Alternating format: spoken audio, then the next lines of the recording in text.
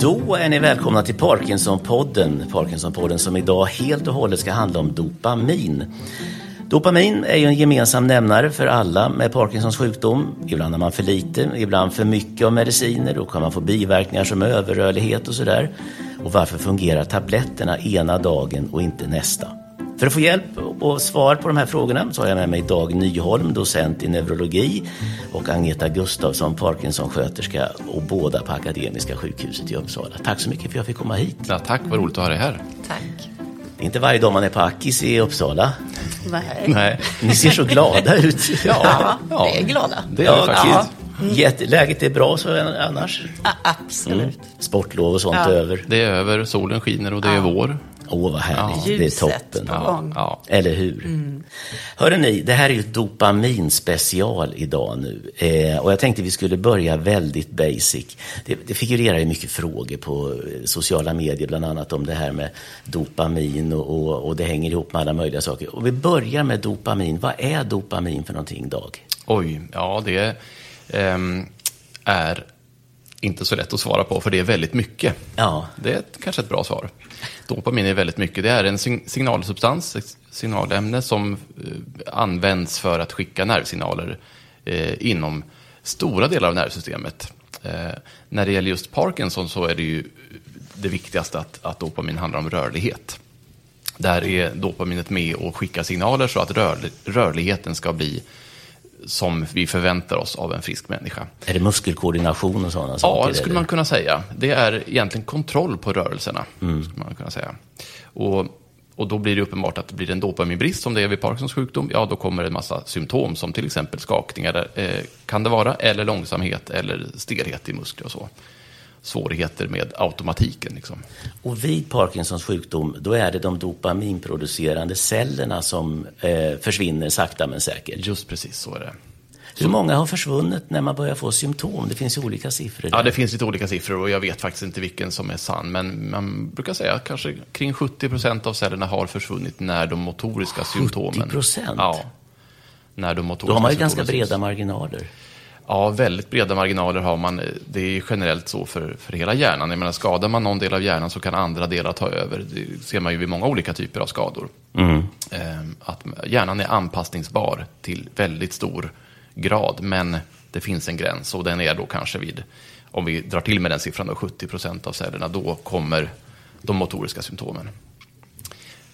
Nu kommer den här 10 000 kronors frågan. Vad är katalysatorn? Vad är det som gör att dopaminproducerande celler lägger ner? Är det arv, miljö? Det finns ju olika teorier där. Ja, det finns olika teorier och så det var 10 000 kronors fråga.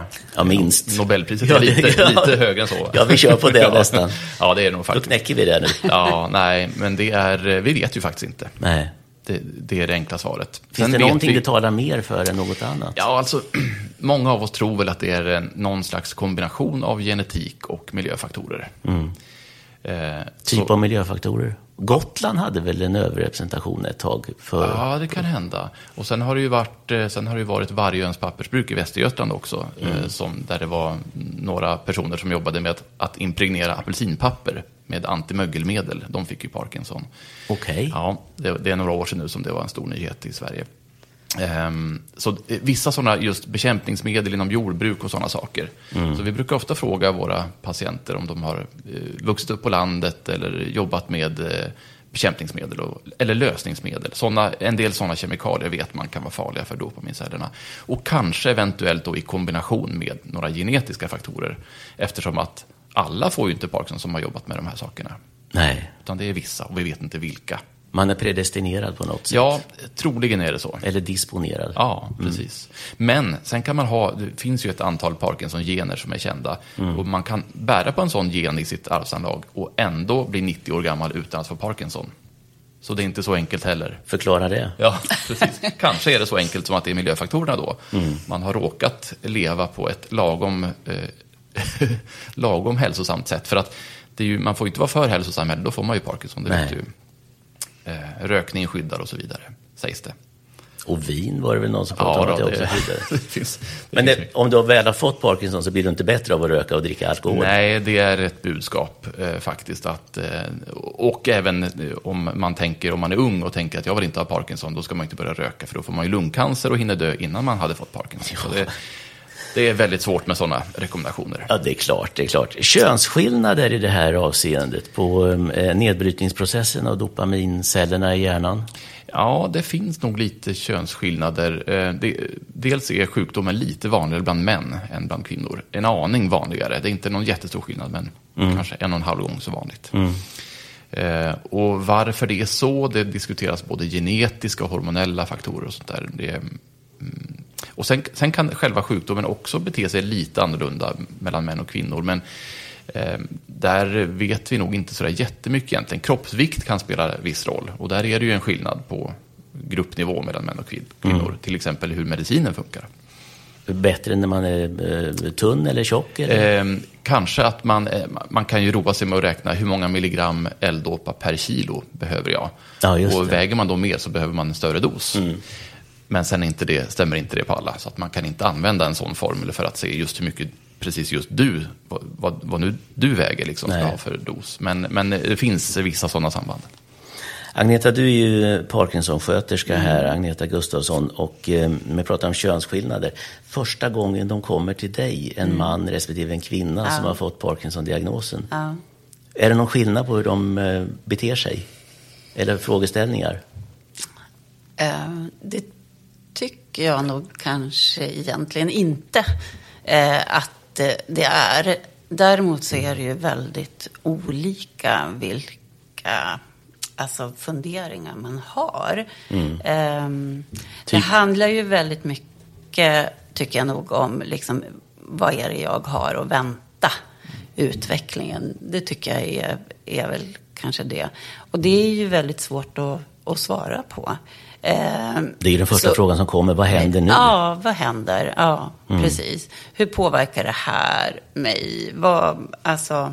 Farten i livet. Alltså, då menar jag inte gånghastigheten, utan farten i livet. Kommer den att påverkas?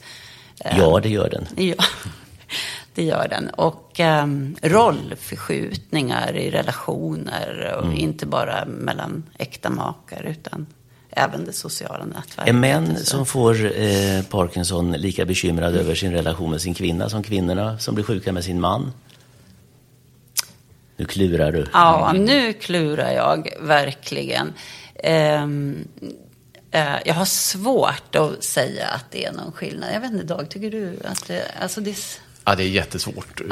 Det finns nog lite forskningsstudier på diverse könsskillnader, både när det gäller symptom och kanske också hur man tar en diagnos och så vidare.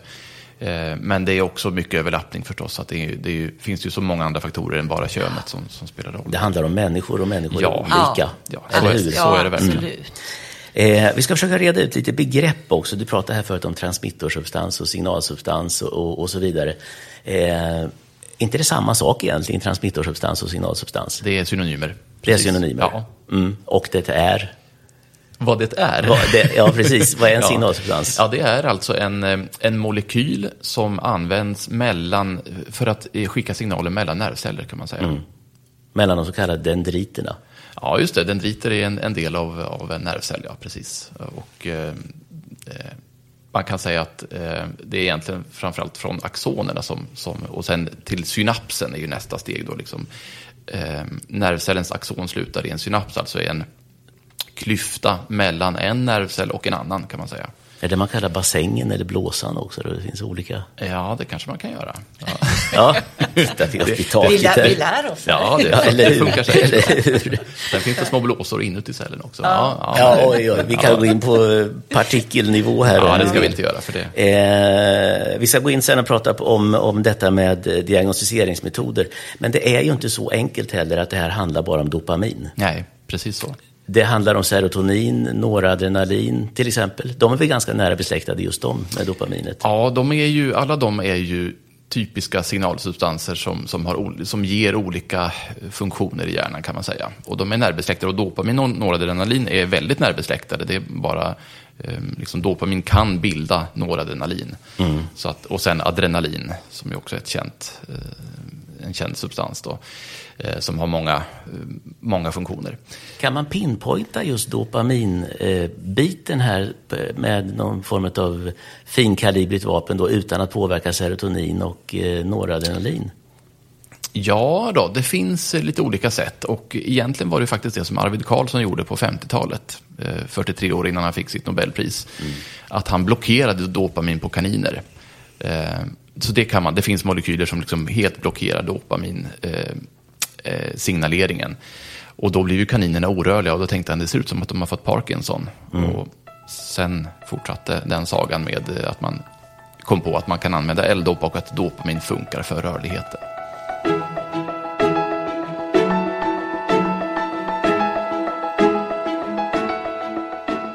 Det är Parkinson-podden du lyssnar till, och jag är på Akademiska sjukhuset i Uppsala idag. Här finns Dag Nyholm, docent i neurologi, och Agneta Gustafsson, Parkinson-sköterska. Och vi pratar om dopamin idag eftersom det är en dopaminspecial. Du nämnde Arvid Carlsson här, men nu hoppar vi lite framåt här. Han fick ju faktiskt Nobelpris i medicin då, 2000. Ja. Och problemet med dopaminet är väl många gånger att eller med L-dopan, eller vad man nu tar för någonting då, att få det in i hjärnan. Var det hjärnbarriären det hette som han hade löst, att det kom igenom, eller vad var det för någonting? Ja, det var ju, för det första behövde var han den som förstod att dopamin funkar, alltså har med rörlighet att göra också. Man visste en del annat om dopamin. Men det var han som verkligen knäckte det här att dopaminet är viktigt för vår rörlighet. Och det tackar vi för. Ja, det får vi verkligen göra. Därför att sen ungefär 10 år efter hans upptäckt, då började man ju med L-dopa. Och där var ju gjordes det faktiskt bland annat studier i Sverige, men egentligen framförallt i USA som man prövade då L-dopa, som är en försubstans till dopamin. Så när man får in L-dopa i kroppen så ombildas det sen till dopamin. Men då var problemet att då bildades det dopamin ute i kroppen, alltså i blodet eller i tarmen och sådär. Inte i hjärnan. Och då blev det massor med biverkningar. Okej. Och det där beskrivs också en del i den här filmen Uppvaknanden, eller Awakenings från Hollywood från 80-talet. Just att man var tvungen att höja dosen för att faktiskt något av L-dopat skulle komma upp till hjärnan. Och sen några år senare, då kom man på en molekyl som är en så kallad dekarbokylashämmare. Så det hämmar det här enzymet som ombildar L-dopa till dopamin ute i kroppen, och därmed får upp L-dopa till hjärnan dit vi vill ha det. Och det var ju då jättebra, därför att man kunde sänka dosen av L-dopa och få det att funka mycket bättre. Och få bort massa biverkningar. Ja, precis. Ja, det var ju naturligtvis ett jättesteg. Det var det verkligen. Om man tittar på, alltså L-dopa pratar vi om nu då. Vad är det gör i kroppen igen? Förklara det. Ja, för det första, L-dopa är en rolig substans, för det är en aminosyra. Det vill säga finns naturligt i naturen i vissa födoämnen, till exempel i bananer. Men i väldigt låg halt. Så du kan inte gå på banandiet, tyvärr. Men också vissa bönor där det faktiskt finns i ganska mycket stor mängd, och sådana bönor säljs faktiskt som hälsokostpreparat och liksom så här, det här är bra mot Parkinson. Men nu har vi det i tablettform istället, och det är mycket bättre än att käka bönor liksom. Det blir mer kontrollerat. Men i alla fall, det är en aminosyra som finns i naturen, och när den kommer in i kroppen så har den kanske vissa egna effekter, men framförallt så snabbt så ombildas den till dopamin. Men kan som sagt bygga upp andra proteiner också. Men ombildandet till dopamin är det viktiga här, därför att eftersom det är dopamin som är signalsubstansen som sen då liksom används för att skicka nervsignaler. Vad beror det på att det tar så lång tid till tabletten tar många gånger? Alltså det finns ju kvickvarianter då som du kan lösa upp i vatten. Men din ordinarie tablett, det tar ju runt en timme innan det händer någonting. Så är det. Och då får vi följa tablettens väg ner i magen. Man sväljer ner den och så hamnar den i magsäcken. Och i magsäcken finns det inget upptag av L-dopa. Utan där ligger den bara och väntar på att skjutsas ner till övre delen av tunntarmen, alltså tolvfingertarmen och så vidare. Och den nedre magmunnen, som är gränsen mellan magsäcken och tunntarmen, den är stängd större delen av tiden. Och det är ju för att vi ska bearbeta maten i magsäcken med saltsyra och sånt där.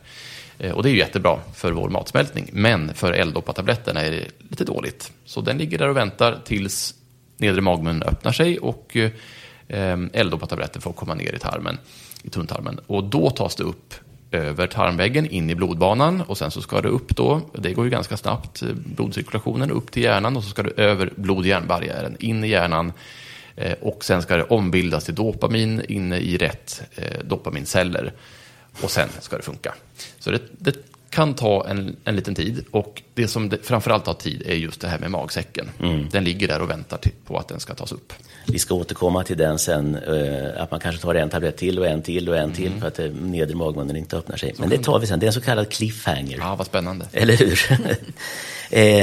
Vi tar ett steg tillbaka nu. Alltså diagnostiseringsmetoder för Parkinsons sjukdom.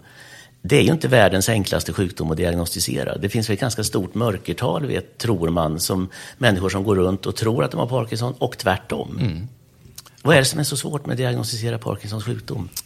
Ja, det är ju egentligen att symptomen kommer smygande och inte är så väldigt tydliga alltid.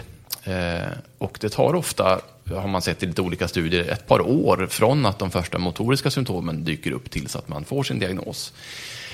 En vanlig feldiagnos är ett vanligt fenomen som finns ute hos oss alla, nämligen frozen shoulder, som det heter på engelska. Alltså frusen skuldra, där man får ont och är lite orörlig i axeln. Det är kanske den vanligaste feldiagnosen, att det sen visar sig att det där var Parkinson.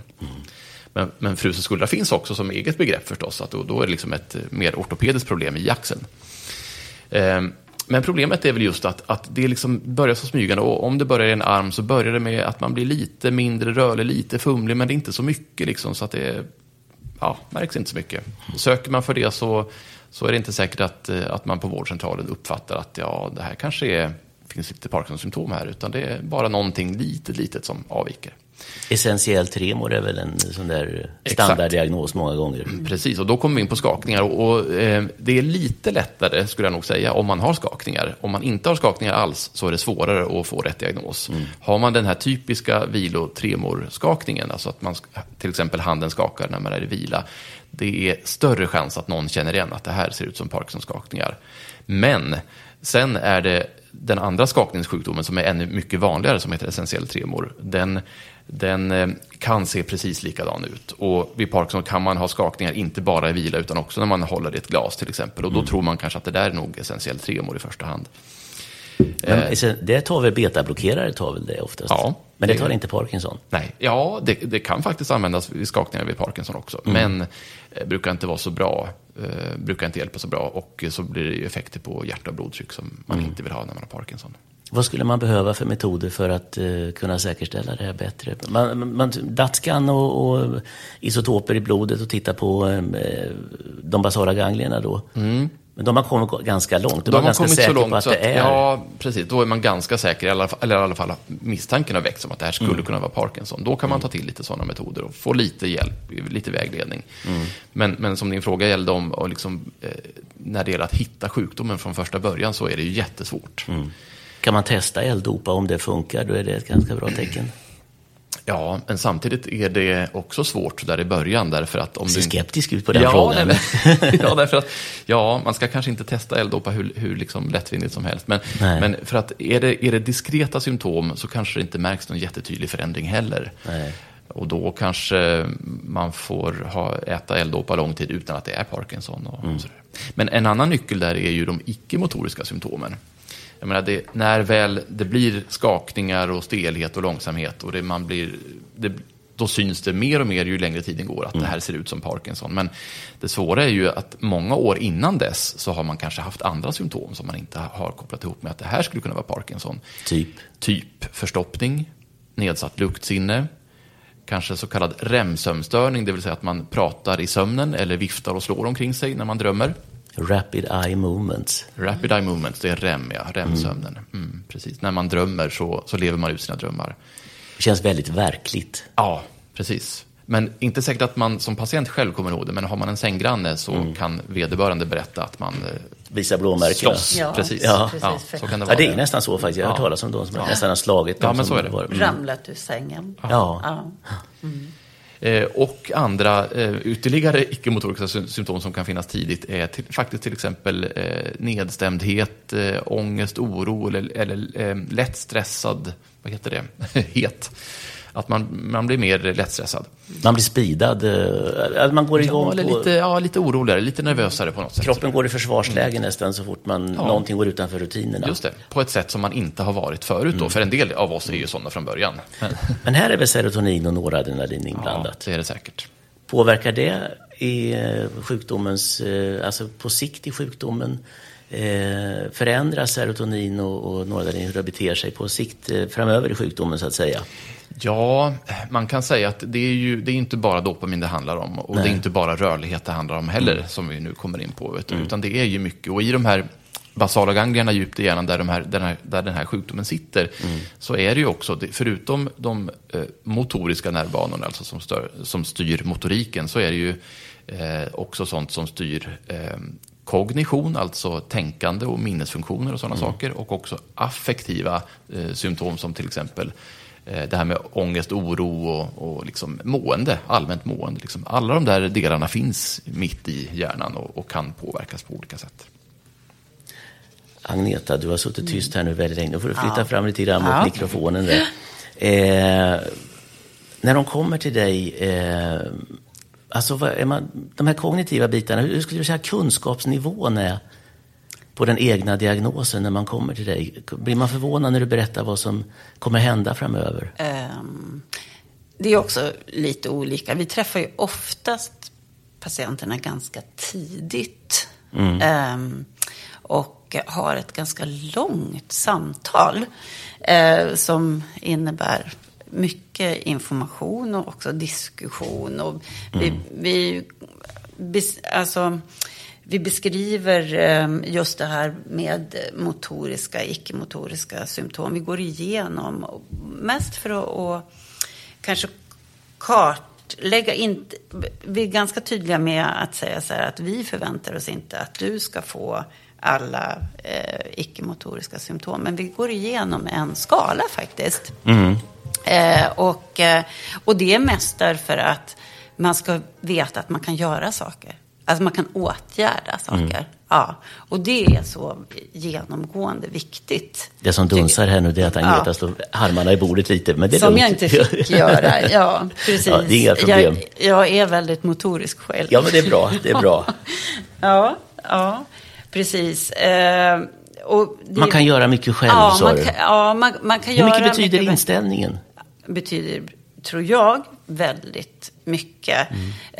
Saker, alltså dels den egna inställningen. Sen är det ju förstås också så hur man har det runt omkring sig, alltså med det sociala nätverket.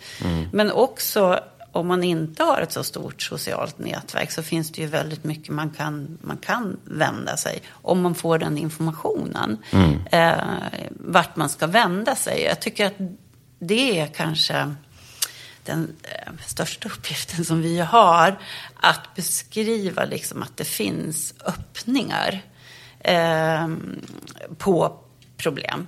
Det finns öppningar hela tiden. Även om det inte finns exakt lösningar så finns det i varje fall öppningar, alltså vad som man kan jobba med. Och det är så viktigt. Och det är vad vi här inom sjukhuset kan erbjuda, men det kan också vara utanför. Alltså absolut att det kan vara mycket instanser utanför. Alltså. Du tänker på att man ska träning, dans, boxning. Ja, precis. Det är bara man själv som sätter gränserna egentligen. Ja, på något sätt. Det är klart att man blir påverkad. Man kan ju också säga så här att vi pratar också en del om hur Parkinson tar över livet. Hur mycket plats ska Parkinson få? Och jag tror att det är klart att den måste få lite plats. Så måste det också vara. Men det ska inte ta över. Och det är jätteviktigt att peppa liksom i den riktningen. Och vara informativ. Det var någon som sa att se Parkinson som en liten väska som du får bära med dig. Ja, det är en bra beskrivning. Den har du med dig, men låt den inte ta över. Nej.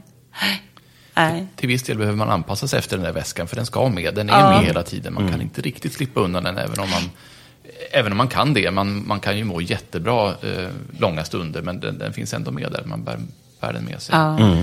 Och sen just det här med att man kan ha väldigt olika symptom och ändå kallar vi det för samma sjukdom. Och då är det viktigt att veta nu sitter vi och pratar om en massa olika symptom här, men det är ju ingen som har alla symptom, och vissa av de här symptomen som vi nämner här kommer vissa personer med Parkinson aldrig att uppleva. Vad beror det på att det drabbar så olika? Ja. Du får de enkla frågorna hela tiden. Precis. Förmodligen är det lite grann, om man ska titta på rent hur det ser ut inne i hjärnan, så är det så att sjukdomen drabbar lite olika strukturer på något sätt. Men vi vet ju inte riktigt det här heller. Men vi kan ju se både på symptom och på till exempel bilder av hjärnans funktioner att det ser olika ut. Och egentligen är det nog olika sjukdomar. Jag nämnde ju förut att det finns olika gener som kan bidra till Parkinson, och de ger då olika typer av, liksom olika utseende av sjukdomen, kan man säga.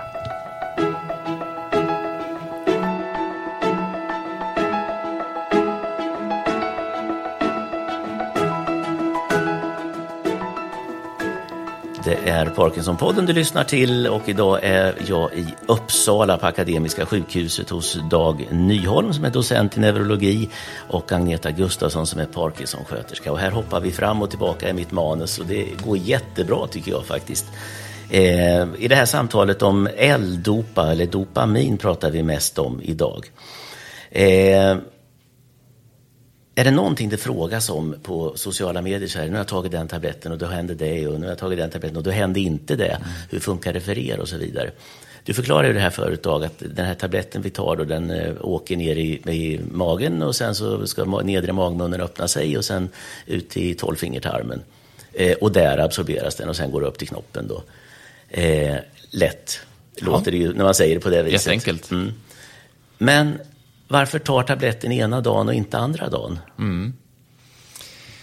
En av förklaringarna är just den här vägen som du just har dragit här nu då. Att en tablett kan bli kvar i magsäcken länge. Man kanske har lite otur och tar tabletten precis när magmunnen har öppnat sig och man har skickat ner en portion av någonting tidigare ätet för upptag i tarmen. Och då innebär det att då är ju magsäckens nedre magmun stängd i värsta fall i flera timmar.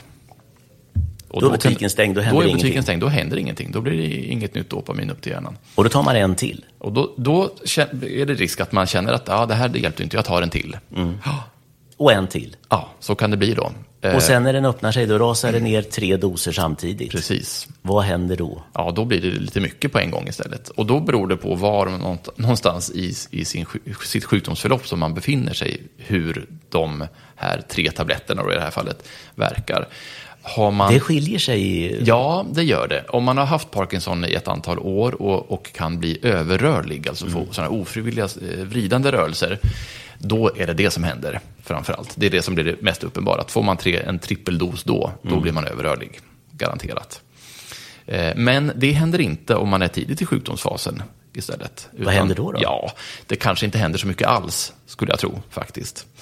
Men det skulle kunna bli andra biverkningar. Man skulle kunna kanske må lite illa eller lite sådär, känna sig lite olustig eller lite diffust känna sig att det här känns inte riktigt bra just nu. Nej. Men man kanske också får väldigt bra effekt på sin rörlighet.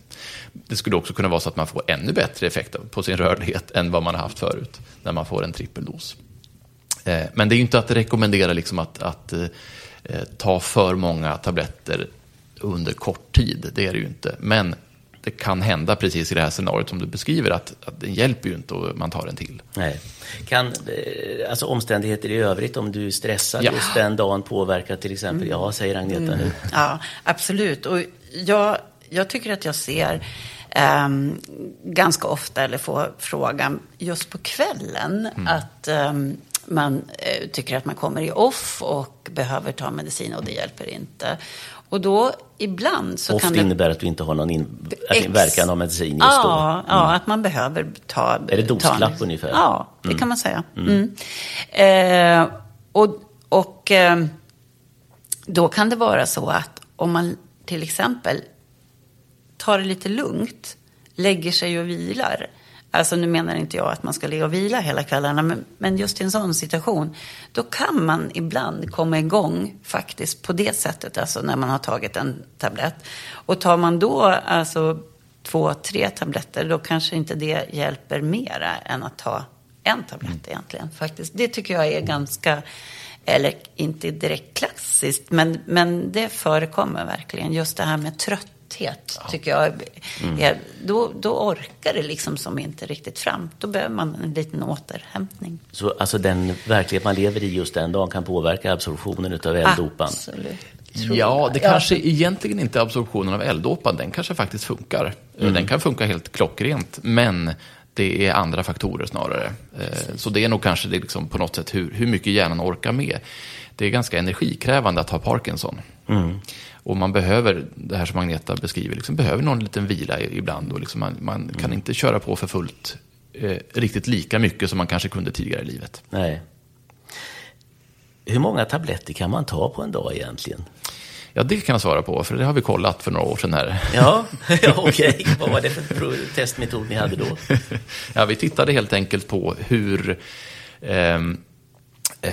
mycket L-dopa-medicin var det då bara. Det var bara L-dopa, det vill säga Madopark, Sinemet, Stalevo och de här, och andra som då heter Levodopa någonting. Hur mycket som togs ut i hela Sverige, och också så tittar vi i vår region där vi bor i Uppsala på vilka doser våra patienter hade. Och den som tog minst L-dopa tror jag tog 150 eller 200 milligram per dygn, och den som tog mest tog 4400 milligram, det vill säga 4400 milligrams tabletter per dag. Så det var svaret på din fråga. Vad hände med den som tog 44 tabletter om dagen? Han mådde jättebra. Okej. Ja. Hade lite dosklapp, men mådde bra och spelade tennis, minns jag. Och liksom man tror ju att det är något konstigt med en sån dosering.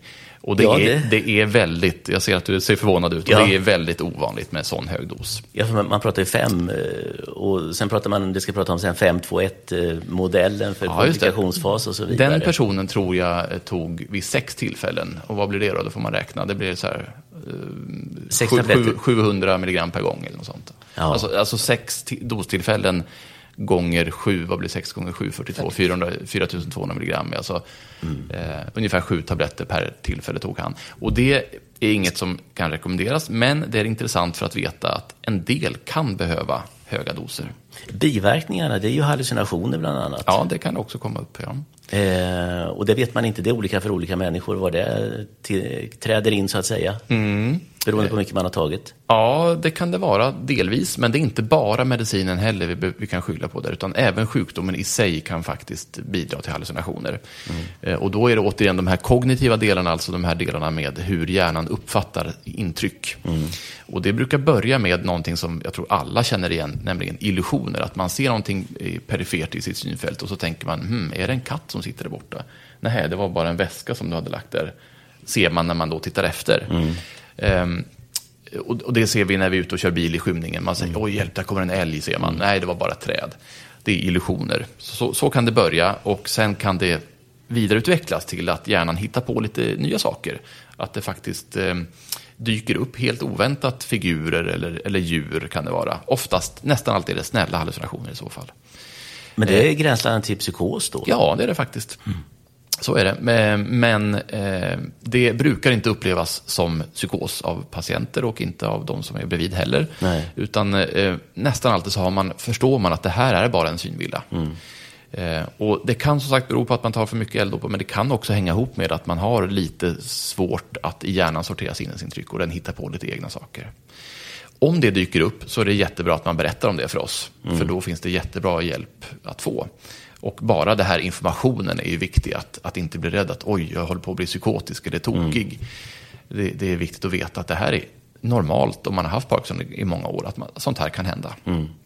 Men rätt skrämmande upplevelse. Det kan absolut vara skrämmande. Har du hört sådana berättelser, Agneta? Eller? Absolut har jag hört. Jag menar, och då har det ju varit väldigt, det är ju också varierande, men det vanliga är ju ändå att man kanske inte upplever det som så väldigt skrämmande.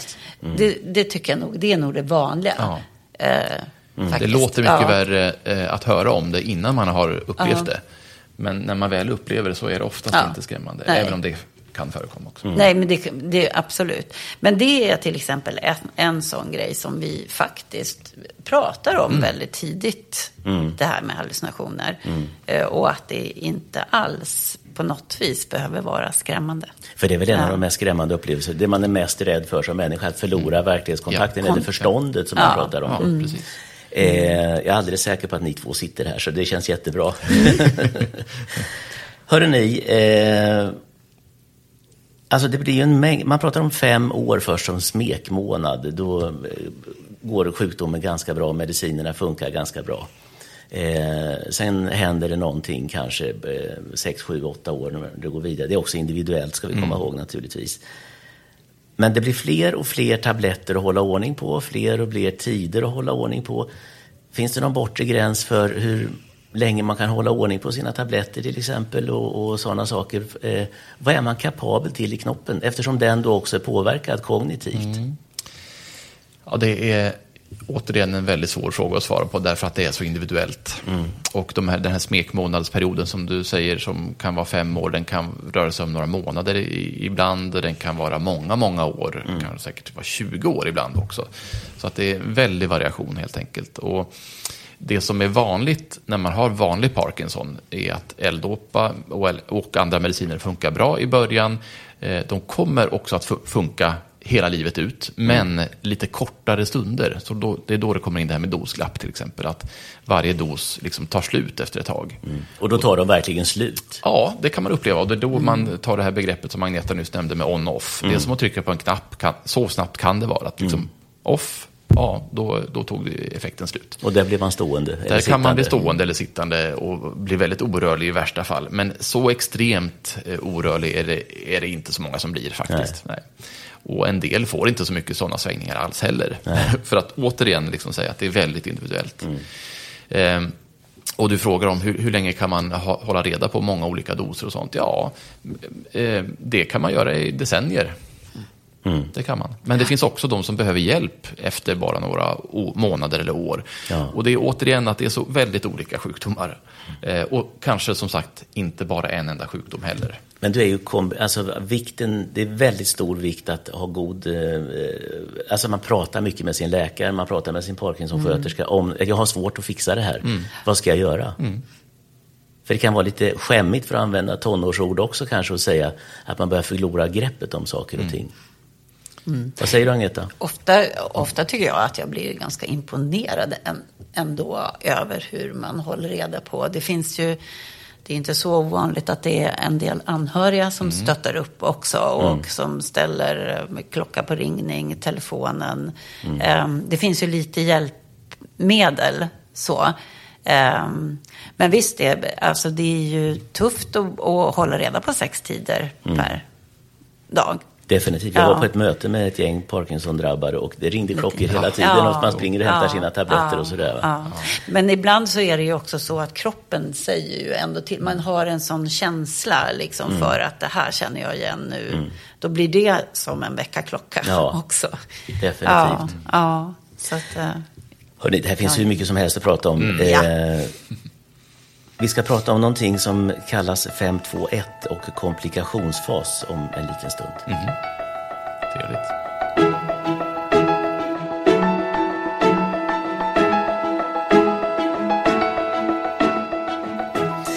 Det är Parkinson-podden du lyssnar till, och vi är i Uppsala idag hos Dag Nyholm som är docent i neurologi på Akademiska sjukhuset här i Uppsala, och Agneta Gustafsson som är Parkinson-sjuksköterska. Och vi pratar om dopamin och vad det gör med kroppen och så vidare. Till slut kommer man ju till det läge att tabletterna och det här funkar inte. Alltså livet går inte ihop riktigt, utan man kommer in i någonting som kallas komplikationsfas. Vad är det egentligen, Dag? Vad är en komplikationsfas? Ja, det är inte riktigt så att man till slut hamnar där faktiskt. Om jag får rätta det lite. Absolut. Men en del hamnar där. Och det är lite större risk att man hamnar i komplikationsfas om man är yngre när man insjuknar. Och yngre, vad betyder det då? Ja, 20, 30, 40, 50 års åldern är garanterat yngre. 60-årsåldern kan också vara yngre. 70, 80, 90 och så vidare, då är man lite äldre kanske. Men komplikationsfas, det är att det är inte så att medicinerna slutar fungera, utan de fungerar lite kortare tid och det svänger upp och ner. Det blir sådana här on-off fluktuationer, alltså svängningar i rörligheten och i andra symptom också. Så att man behöver ta doserna allt tätare för att få effekt, och man kan bli överrörlig och stel om vartannat. Och det blir liksom svängningar helt enkelt i hur man mår. Och som sagt, inte bara motoriskt, utan också kan det vara att man mår mentalt sämre när man är i off-läge och känner sig långsam och trög i tanken och kanske tycker att man har sämre minne just då också. Och sen när medicinen funkar, ja, då är allting frid och fröjd igen. Man mår jättebra och kanske lite överrörlig, men man kan göra precis vad man vill och mår toppenbra. Och sådana svängningar kan då bli ganska frustrerande. Vad är det som avgör när CNI alltså tar upp frågan om avancerad behandling? Pump eller DBS, vad det då är för någonting? Just det. Det är ju de behandlingarna som man framförallt tänker på när man pratar om komplikationsfas, just när det blir de här svängningarna. Man försöker kanske till en början att ta doserna tätare. Så har man bara haft 3 eller 4 doser förut, så kanske man behöver 5 doser per dag till exempel. Och det kan funka jättebra med sådana justeringar. Man kan också lägga till andra Parkinson-mediciner och liksom pyssla med det där. Penna till exempel. Penna kan man använda. Som penna, vad är det för någonting i det? Ja, det är alltså en penna? En penna apomorfin som man tar som en insulinpenna kan man säga. Alltså, och då tar man en dos i samband med att man är i ett off, att man kanske fastnar till exempel. Snabb effekt, men inte så lång hållbarhet då, alltså. Eller en hjälpare i nöden lite grann nästan där då. Bra vid doslapp sådär. Ja, det kan vara. Och det är viktigt att säga att det är apomorfin, alltså inget morfin. Nej. Så att ingen lyssnare tror att det är morfin vi sitter och förskriver. Nej. Och sen så finns det ju också lite mikrotabletter. Ja, precis. Det finns många olika beredningar. Liksom. Mikrotabletter som du säger är en variant av L-dopa där man kan finjustera varje dos och varje dosintervall mer individanpassat för att försöka komma över de här glappen. När ni tar upp det här med patienten, jag vet inte om det är Agneta eller du som säger det första gången. Det kan nog variera. Ja, det lite grann. Ja. Ofta är det nog. Vad blir reaktionen om du säger det, Agneta? Är det inte läge för att titta på avancerad behandling? Hur reagerar man då? Alltså, och det är ju också olika. Det beror ju lite grann på hur insatt man är och påläst. Ganska många har ändå hört talas om det. Ja. Och där tror jag också, alltså patientföreningarna, framförallt då Parkinson-förening eller förbundet med föreningarna, gjort ett förarbete kan man säga. Ja, så. Är det någon som säger nej, det vill jag inte ha? Ja, det är det. Det är det ibland. Med motivet? Nej, men de tycker att det påverkar dem för mycket, tror jag. Det är ju det att det blir en för stor inverkan på livet. Så då kanske man väljer att... Men annars känner man inte att det är höjd livskvalitet i bästa fall. Ja, men man kan väl klara sig ett tag till, tänker man då. Ja. Kanske. Vad säger ni då? Det är lite olika. Det är ju viktigt att beskriva. Hela tiden är det viktigt att beskriva vad det finns för möjligheter. Det gäller liksom rakt igenom. Visa paletten av behandlingar, eller vad gör jag nu? Ja, men då visar man liksom just det här med lösning eller en öppning, att det finns en öppning. Är det yngre eller äldre som säger nej oftast? Ja, det är nog både och faktiskt. Ja. Jag skulle säga en del yngre som är mitt i arbetslivet tycker att man vill inte ha liksom någon sån här pump eller operation i hjärnan för att det stör liksom, när man är mitt i livet. Man kanske har små barn och man har jobb och hinner inte med att hålla på med sånt där, utan vi kör vidare med tabletter. Så kan det vara. Även om många yngre också är välinformerade om just avancerade metoder så här. Och sen finns det de som är äldre som är lite avvaktande och tänker att men jag hankar mig fram ett tag till. Jag har ingen brådska till något mer avancerat. Så det är nog väldigt olika. Det är olika, ja. Men precis som du säger, Agneta, att vi måste visa att det finns möjligheter, och som din fråga här, liksom, om man nu tackar nej till bättre livskvalitet, så försöker vi möta där och liksom visa på att just de här problemen som du beskriver nu, de går att justera med hjälp av den eller den behandlingsmetoden, och liksom försöka visa att det finns alternativ.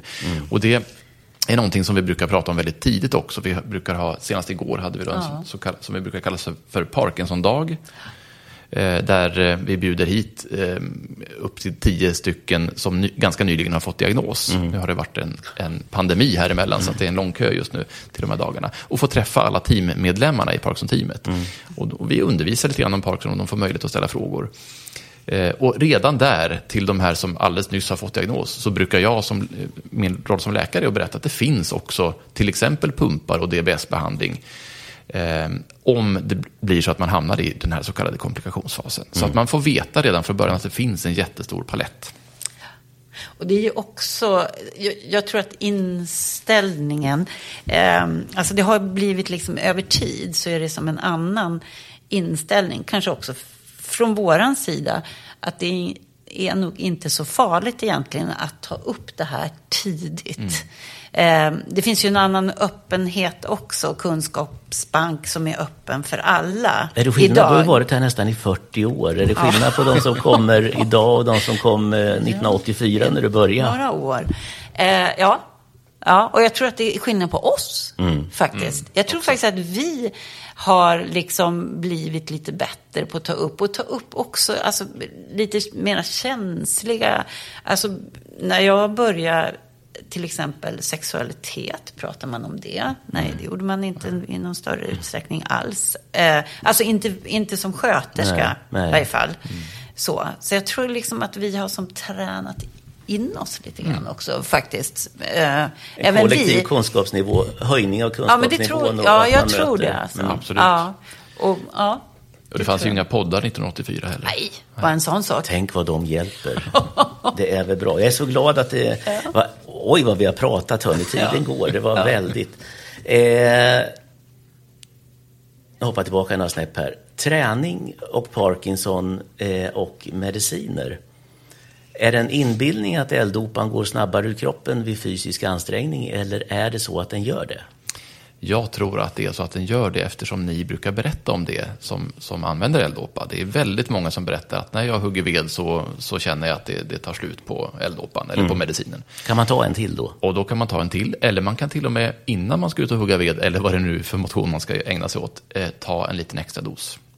I förebyggande syfte helt enkelt? Faktiskt i förebyggande syfte. Boosta upp sig lite? Ja, och nu är jag ute på lite hal is, för att nu är det risk att liksom, det blir en överkonsumtion av Parkinson-mediciner i hela Sverige. Eller vedhuggning. Och vedhuggning. Det kanske är bra i kristider och när kriget är runt hörnet. Ja, usch. Ja. Men allvarligt talat så kan man faktiskt, om man upptäcker att man är en sån som verkar konsumera mer medicin när man rör på sig, så kan man gärna ta en liten extra dos först innan man börjar med sitt motionspass. Och då, vad betyder det då? Ja, kanske till exempel en 50 milligram av L-dopa-tablett.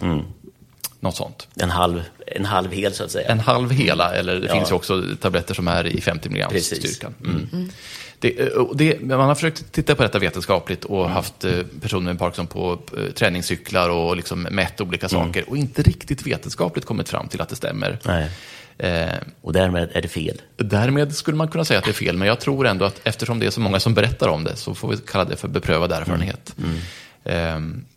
Och det är nog inte så för alla, men för en del är det så. Och man tänker då på medicinerna som bränsle i en motor liksom, som inte orkar hur länge som helst utan mer bränsle.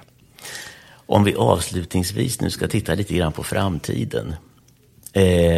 Bromsmediciner är ju någonting vi har pratat om, och efter jag förstår så görs det kliniska. Vi har inte pratat om det, jag har pratat om det. Det är så frågande ut idag. Nej, jag bara tänkte på en annan sak som jag skulle avbyta det med också.